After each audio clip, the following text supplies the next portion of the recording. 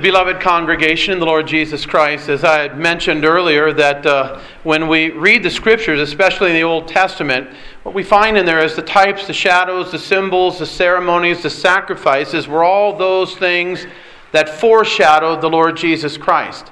Now, we often don't think about those particular things, the lamb that God would provide, and we're looking at the scenario between Abraham and Isaac, and this has reference to the coming one, the Lord Jesus Christ. And that Abraham had said, and Jesus was speaking regards to Abraham in John 8:58, Abraham rejoiced to see my day. He saw it, and he was glad. Did Abraham see? When did Abraham see it? Clearly, the reference to there is to the substitutionary atonement, that God would provide a lamb for the sacrifice. So, all of Scripture then, as Jesus says in Luke 24, point to Him. He said to the Pharisees, "You search the Scriptures, for in them you think you have eternal life, but these are they that speak of me. And if you believed Moses, you would believe me, for he wrote about me." Listen to this in John chapter 1.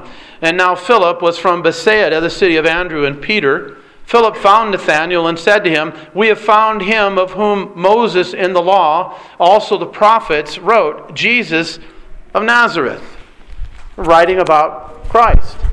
And Jesus said that if you believed Moses, what did Moses write?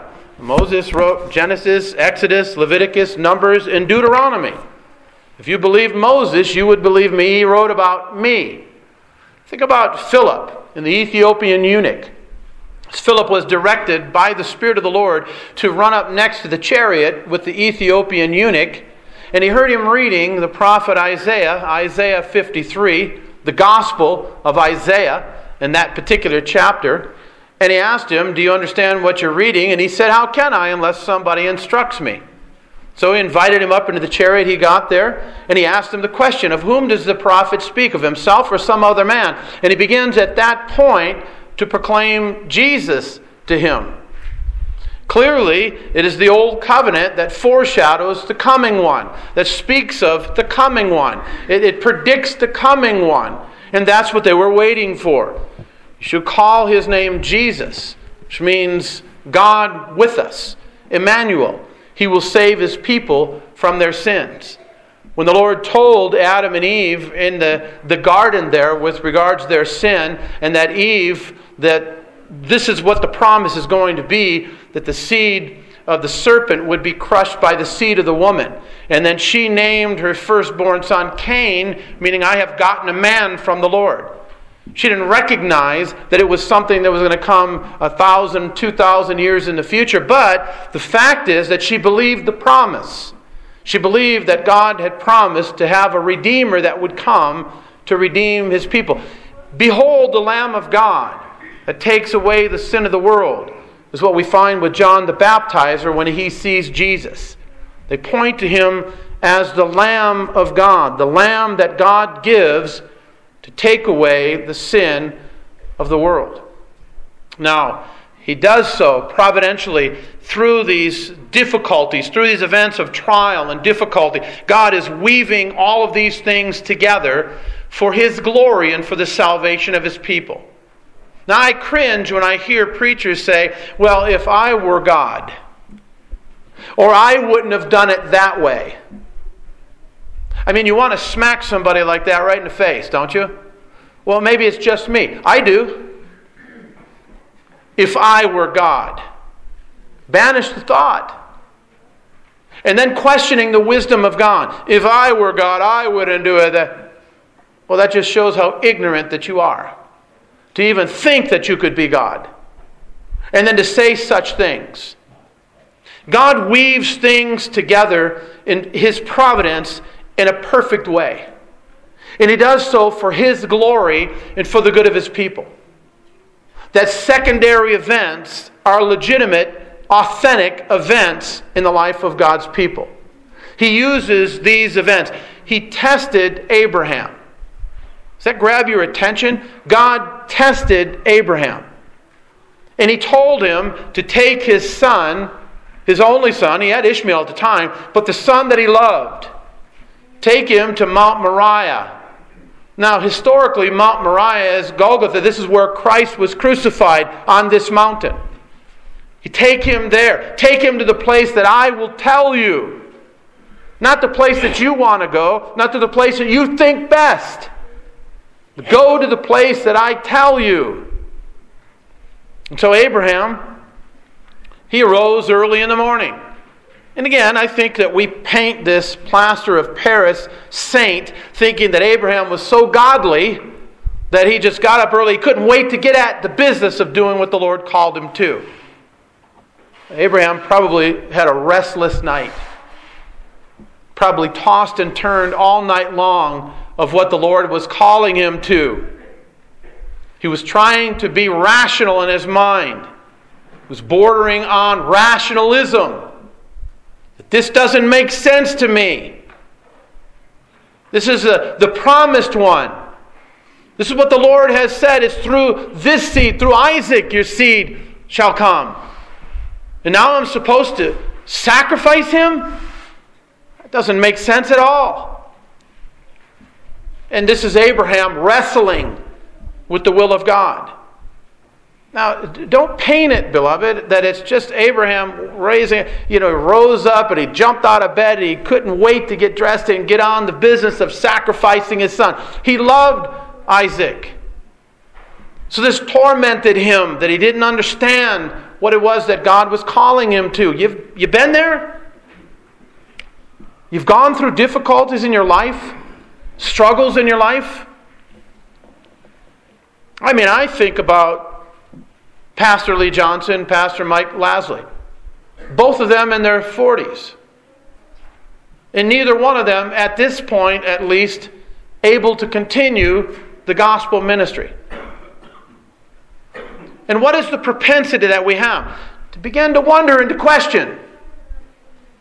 Why not an older man? Why not me? Why not some of the guys that are in their 70s? That are nearing retirement. Why this younger man in the ministry? Now, we've all had questions like that. And what do? You simply go back to the teaching of God's Word and you realize, hey, God, He is sovereign. He is in control. God is God. It is not for me to question the wisdom of the Almighty. It is for me to obey and to shut my mouth. And I have to shut my mouth. And you do as well. Because you all know we talk way too much. And most of the problems that we have is that we are letting our heart speak rather than speaking God's Word to the heart. Speaking the Word to the heart is in intent saying, shut up, heart. This is what God has said. That settles it forever.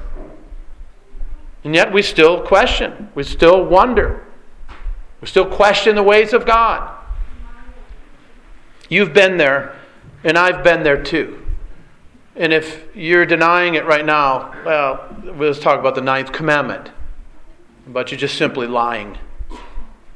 Because we struggle, beloved. This life as a Christian is hard. It's work. It's a soldier, it's a farmer, it's an athlete. Is running the race that is set before us, looking unto Jesus. It is denying ourselves, picking up our cross, and following after Christ. It is doing those things that please the Father and not the flesh. And that's the struggle for all of us. Sin still resides within us. Rebellion is still there. We want to please ourselves. We want to please the Lord, but we want to please ourselves. And at every point we're demonstrating what we want more at that particular point. You're here this morning. You have a desire to please the Lord. Obviously, your desire to please the Lord in worship is more than you doing something else. Being at the mall, being at a family gathering, watching TV, going to the ball game, whatever it may be, your desire, at least at this point, is more desire to please the Lord than to please your flesh. But we all have that within us. And I just get tired of the phoniness. You don't find that in the life of the saints. There's struggle. There's difficulty. There's questions. There's doubts. There's agonizing. There's grieving. There's crying out to the Lord. How long, O Lord, how long? So Abraham rose up. He took his son. It took 3 days. Notice on the third day, Abraham lifted his eyes and saw the place afar off. Verse 4. Verse 5, he says to his young men, stay here with the donkey. The lad and I will go yonder. All right, it's a young man. We have an idea that Isaac is probably 4 or 5 years old. The text doesn't support that. Number one, he's old enough to know where is the wood, where is the lamb, what's going on here with the offering. He is old enough to have the wood put upon him to carry it up the mountain. Isaac was probably along the lines of maybe, when you look with the chronology there, chronologically the age of when Sarah died, when Isaac was born, how old Abraham was at the time, it puts Isaac, roughly between probably 20 and 30 years old. Now, this makes more sense in keeping with a picture of Christ. You see, it wouldn't have been a struggle, would it, for Abraham to take his young little son, if he was 4 or 5 years old, snatch him up, put him on the altar, tie him down for the sacrifice. It's a little bit different when he's a young strapper now. He's got to willingly go. He's got to willingly go because the old man doesn't have the strength to be able to put me on an altar if I don't want to be there. So that says something about the heart of Isaac as well. My meat, Jesus said, and my drink is to do the will of the Father who sent me. To drink the dregs to the bitter end. Father, if there is any other way, let this cup pass from me. Nevertheless, not my will, but thy will be done. I come from that purpose. My meat and my drink is to do your will. It's my life is to do your will. I came to do the will of the Father. He told his disciples, how will such and such be fulfilled if I do this? I must do what is prophesied of me. You find that type here even in the life of Isaac. So he says they're going to go and they're going to go up to the mountain. They're going to worship. They'll come back. Abraham has something of faith and trust in the Lord. We are going to come back. So Abraham took the wood of the burnt offering, verse 6, laid it on Isaac, his son, took the fire in his hand. But Isaac spoke to Abraham. Notice, my father. There's an inquiry. We're going, think about again, Isaac is old enough to understand the sacrificial system. He understands that we sacrifice a ram or a goat or a lamb. He gets it. It's not this little toddler running around that Abraham throws on his back. He says, here am I, my son. Then he said, look, the fire and the wood, but where is the lamb for the burnt offering? It's a legitimate question. You said we are going up to offer. You have nothing with which to offer. And Abraham said, my son, God will provide for himself the lamb for the burnt offering. And so the two of them went together. Now just think about that for a moment. God is the one who provides the lamb for the sacrifice. And he has done that. And Isaac is a type of this sacrifice. Isaac is the one who goes willingly. Isaac is going as a desire to please his father. He goes in submission to his father. He goes carrying the wood. Christ carried the crossbeam. He goes for this purpose, to honor his father, to do the will of his father, to listen in obedience to the word of his father. It's a type of Christ that you have here in Isaac. God will provide. Names are important. Jehovah Jireh, that's what it means. God our provider. Jehovah Rapha, God our healer. There's a number of them in the Hebrew language that it speaks about the character of God in different ways. God our provider, God our banner and our shield. God is the one who is our strength. It goes on. And this encapsulates the person of God. And this one is Jehovah Jireh. God our provider. God will provide. He will provide. Notice the faith of Abraham. He will provide. God will provide for himself a lamb for the offering. Beloved, this is truly an act of faith and trust in the Lord when you can't see around the corner. Does it speak to you this morning? Abraham is the father of the faithful. He demonstrates a walk of faith, a walk of trust, a walk of confidence. Even offering the best that he has to give to the Lord. He gives of his son, the son who was given to him. This is the one whom he loves. And he trusts the Lord. He had already said, we're going to go up to the mountain to worship, and then we are going to come back. With confidence. This speaks about Abraham knowing his God. Not comprehensively, but knowing God in such a fashion, in such a way, in such a manner, that he knew that God was a righteous God, a holy God. And he would never command Abraham to do anything that was unholy, unrighteous, or ungodly.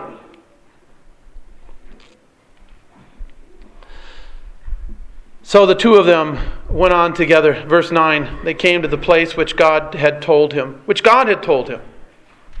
You know, our propensity, beloved, is to go where we want. Where should you worship? The place where God places his name. That isn't at every place that calls themselves the church. It is where his word is proclaimed. There his Spirit dwells.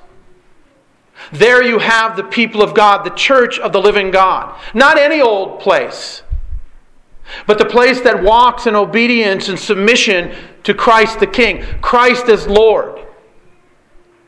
You have those that want to do what they want to do. It doesn't matter what the Word of God speaks. This is comfortable for us. This is pleasing to us. This wins more people. We'll gather more in doing this. Did you ever notice in the ministry of Jesus, it wasn't about gathering more and more? He often spoke things to drive people away. It's amazing. Unless you eat my flesh and drink my blood, you have no life in you. John 6, and many turned and walked with him no more, saying, this is a hard saying, who can understand that? Jesus knew that many followed him just for the food to fill their bellies. Yeah, I mean, he could take a few fish and loaves, and man, we could have a meal. We just follow him around. Won't have to work anymore. Order in. Jesus can just bring the food in. And there were many that followed him for those reasons. And then you find Jesus saying those particular things. And they walked away from him. We are to worship where God's name is. And where his name is, you will find in the submission of his people to the Word of God. Not to do their own will, but to do the will of him that created us. Desiring to worship him, to honor him, to serve him in the acceptable way. Leaning not on our own understanding, but considering him, so that he might then direct our paths. This is what you find in Abraham's life. Is that in your life, beloved? Is that in my life? Is that what we're striving for? It's not a perfection, but it is a direction. It's a distinct direction. And I might be going north, and I might only be going 35 or 40 miles an hour, but I'm not going south. And there might be those passing me, and there might be those at a rapid pace, 70, 80, 90 miles an hour going north, and they might be going faster than me, but they're not more justified than I am, that I am in Jesus Christ, and I might be going slow, and I might break down, and I might have the clunker. But I'm in Christ, and that's the direction that I'm going in. It's not about who gets there first, who gets there the fastest. It's a long, steady walk in the same direction, isn't it? I'm not going south. I'm not going the way of the world. And do I struggle? Yeah, you struggle with breakdowns, don't you? You struggle with flat tires. You struggle when you're out of gas. How can it be out of gas? Well, because my gauge doesn't work. Why? My gauge doesn't work. And you're frustrated about the car that you drive. And you start looking over on the southbound lane. Wow, I got some nice rides on that side. Why can't I be there just for a little bit? And you can't cross that chasm. You're on the narrow road that leads to life. You're not on the broad road that leads to destruction. It's emulated, isn't it, by our obedience? Beloved, sometimes God calls us to do hard things. Not easy. And how we respond to those things is an indicator. Because it's the Holy Spirit who is the one who gives us the strength. Naturally, in our own person, we wouldn't have the ability to do it. It's the Lord that strengthens us. It's the Lord who strengthens Abraham when you can't see around the corner. But you know it's the right thing to do. Abraham stretched out. Verse 9, he came to the place in which God had told him, and Abraham built an altar there, placed the wood in order, and he bound Isaac, his son, and laid him on the altar upon the wood. Now again, think about this. As a younger man, Abraham is an older man. He had no ability to strap him up and put him on that altar if he didn't want to. Speaks about the heart of Isaac of going willingly, which foreshadows the Christ. Abraham stretched out his hand. Look at the faith here. Even to this point, then it's almost unconscionable, isn't it? He's going to slay his son, but God told me to do it. He took the knife to slay his son, but the angel of the Lord cried out. Now this is what's traditionally been called the pre-incarnate existence of Christ. Pre-incarnate Christ. The angel of the Lord, which just simply means the messenger of the Lord. Christ is the messenger of the covenant. So he speaks to him out of heaven and says, Abraham, Abraham. And he says, here I am. He said to him, do not lay your hand on the lad, nor do anything to him, for now that I know that you fear God. Now, don't, beloved, get in your mind that God did not know that Abraham feared him. This is what we called a mode of accommodation. This is the way that God speaks to us for our understanding. Known to God from eternity are all of His works. He knew that Abraham feared the Lord. He knew what Abraham would do. God predestines all things, but such a way that we are not stocks and blocks. Do I understand that? No, I do not. But that is what the Scriptures speak. We must believe what the Word of God says without falling into rationalism or humanism. That our mind are the measure, the standard of all things. No, God's Word speaks it. I have not the capacity to understand the sovereign hand of God and the choices that I make that are predestined by the sovereign God. I don't understand that. But the Scripture teaches both. Faith submits. There are so many things that I don't understand anyway. It's not a challenge for me. I don't lay down at night wondering and pondering, staring at the ceiling, and I can't sleep because of this. I don't have that problem. I don't understand a lot of natural things. Why are there over 300 species of hummingbirds? For the glory of God. But I don't understand that. Whether different shapes, sizes, colors, God has made them, and He's made them for His glory. That we would see them and say, what a wondrous God, and not be stupid like me and say, why did He make all those like that? For His glory.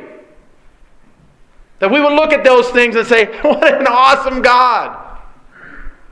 And that they all wouldn't have competition eating up the same flower. Does that make sense?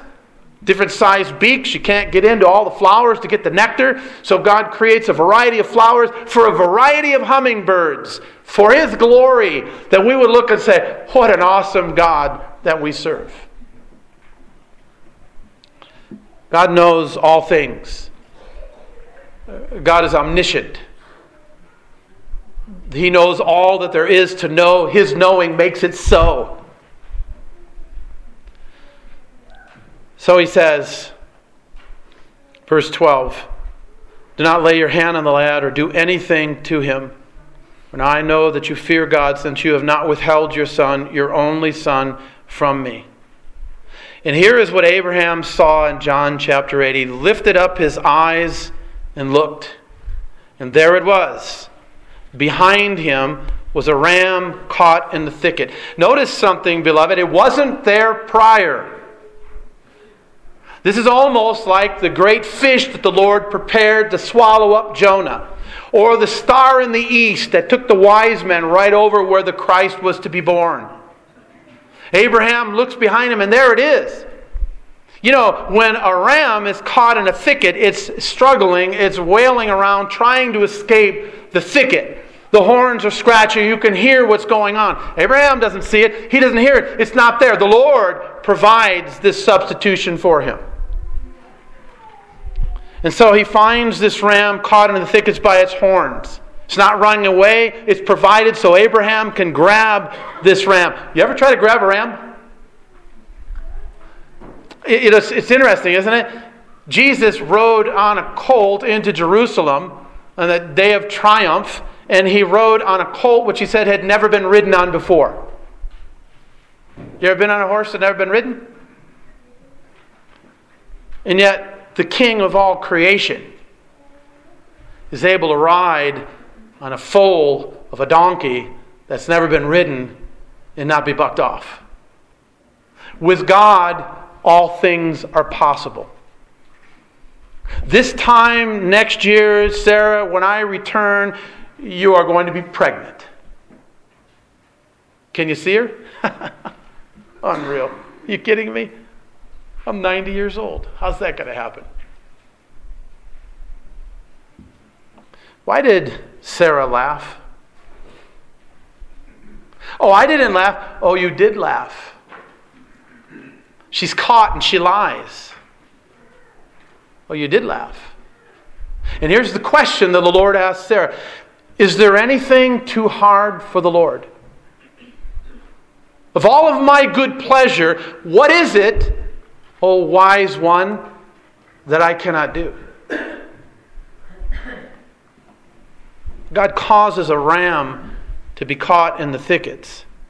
So Abraham went and took the ram and offered it for a burnt offering. Probably he went, and as they had done in that day, was to slit the throat, grab the ram, slit it up, and put it to death right then. Put it on the altar. He put it on the altar as a burnt offering instead of the son. Abraham rejoiced to see my day. He saw it and was glad, Jesus said in John 8. What is that? That Abraham's son Isaac was taken off of the altar and a substitution was taken. And he saw the day of Christ, the substitutionary atonement, the one that would provide the salvation for all that were given to him before the foundation of the world. He would be their lamb of sacrifice. He would give his life that we might have life, that we might be granted life, that we might have life everlasting, that we might have righteousness, that we might have full and final forgiveness in him. Christ, our substitute. He comes to do what we could never do. He came to take upon himself our wrath, our punishment, what was due to us. He bore it all, because he came to do the Father's will. And it was the Father's will out of love to send the Son of God to be the atoning sacrifice for his people. That we might sing praises to God. That we might receive the benediction. That the light of God's countenance might shine upon us. Because darkness was upon Christ. This is why he came, beloved. Christ came. He came willingly. He came with a desire to submit to the Heavenly Father. He came to redeem his seed, which was a number that no man could count, even as we saw in our reading, as the sand by the seashore and as the stars in the heaven. He took upon the sins of all of his people. He took them all upon him. And so there he was, made sin for us on the cross. He came to do what we could never do. So Abraham then called the name of the place, the Lord will provide. Do you think Isaac ever forgot that? Do you think Abraham ever forgot what the Lord had done? Jehovah Jireh, the Lord will provide. Beloved, the Lord will always provide for His people. Always. Our problem is that we get wants and needs mixed up. The things that we have need of, God provides all that we have need. But we want certain things and we slide them over into the need category, and then we become disappointed and angry with God because I don't have what I want, we say. But you don't need that. You parents tell that to your children. You don't need that. But I want those shoes. You don't need those. You got shoes. Yeah, but I want those shoes. You don't need them. You got shoes. The satisfaction to be content with what the Lord provides. God will always provide for our needs. Paul said we have food, we have clothing. What else do we need? I will rejoice in these things that God provides in this way. The Lord will provide. You realize that every single moment of every single day the Lord is providing for you? The Lord has given you air to breathe. He's given you the enjoyment, being in fellowship in worship this morning. He's given you the blessing of being able to hear His Word. He's given you the blessing of being part of a congregation, a people of God redeemed for His purpose. He lets you see all of the blessings and the wonders that are in this world. You're able to observe with your eyes the wonders and the beauties of God's creation, to hear the wonders and the glories of God's world. You don't have to have that. That's not a necessity. God gives us all things richly to enjoy. He provides all of these things for us. God will always provide. The ultimate is our salvation. We come to this world as God haters, rebels. We come not wanting to do the Father's will. We come not wanting our thoughts to contain anything of God. And what does He do? He gives His Son. He gives His Son as a ransom so that His wrath would not come upon us, but upon His Son. The Lord will provide, as it is said this day, in the mount of the Lord it shall be provided. In the mount of the Lord, again, historically, this is Calvary. This is where Christ died. God provided the Lamb for the sacrifice in His Son. What is Christmas all about? Nothing wrong with gift giving, but it's not about that, beloved. It's about the Son of God coming to do the will of the Father. That's what it's about. It's about God the Father in love sending God the Son, who was the Son of God, who in our place condemned He stood, that we might become the righteousness of God in Him, who became a curse for us, that we might become a blessing in the sight of God. That is what Christmas is all about. It's about the birth of Christ. It's the coming of Christ to redeem a multitude for the glory of God. God provides for us. What do you have need of? It's all provided in Christ. Who hears my prayers? Christ does. Who cleanses me? Christ does. Who is my righteousness? Christ is. Who's my good shepherd? Christ. Who feeds me? Jesus does. Who nourishes me? Who protects me? Who provides for me? Who loves me? Who cares for me? Who comforts me? Jesus.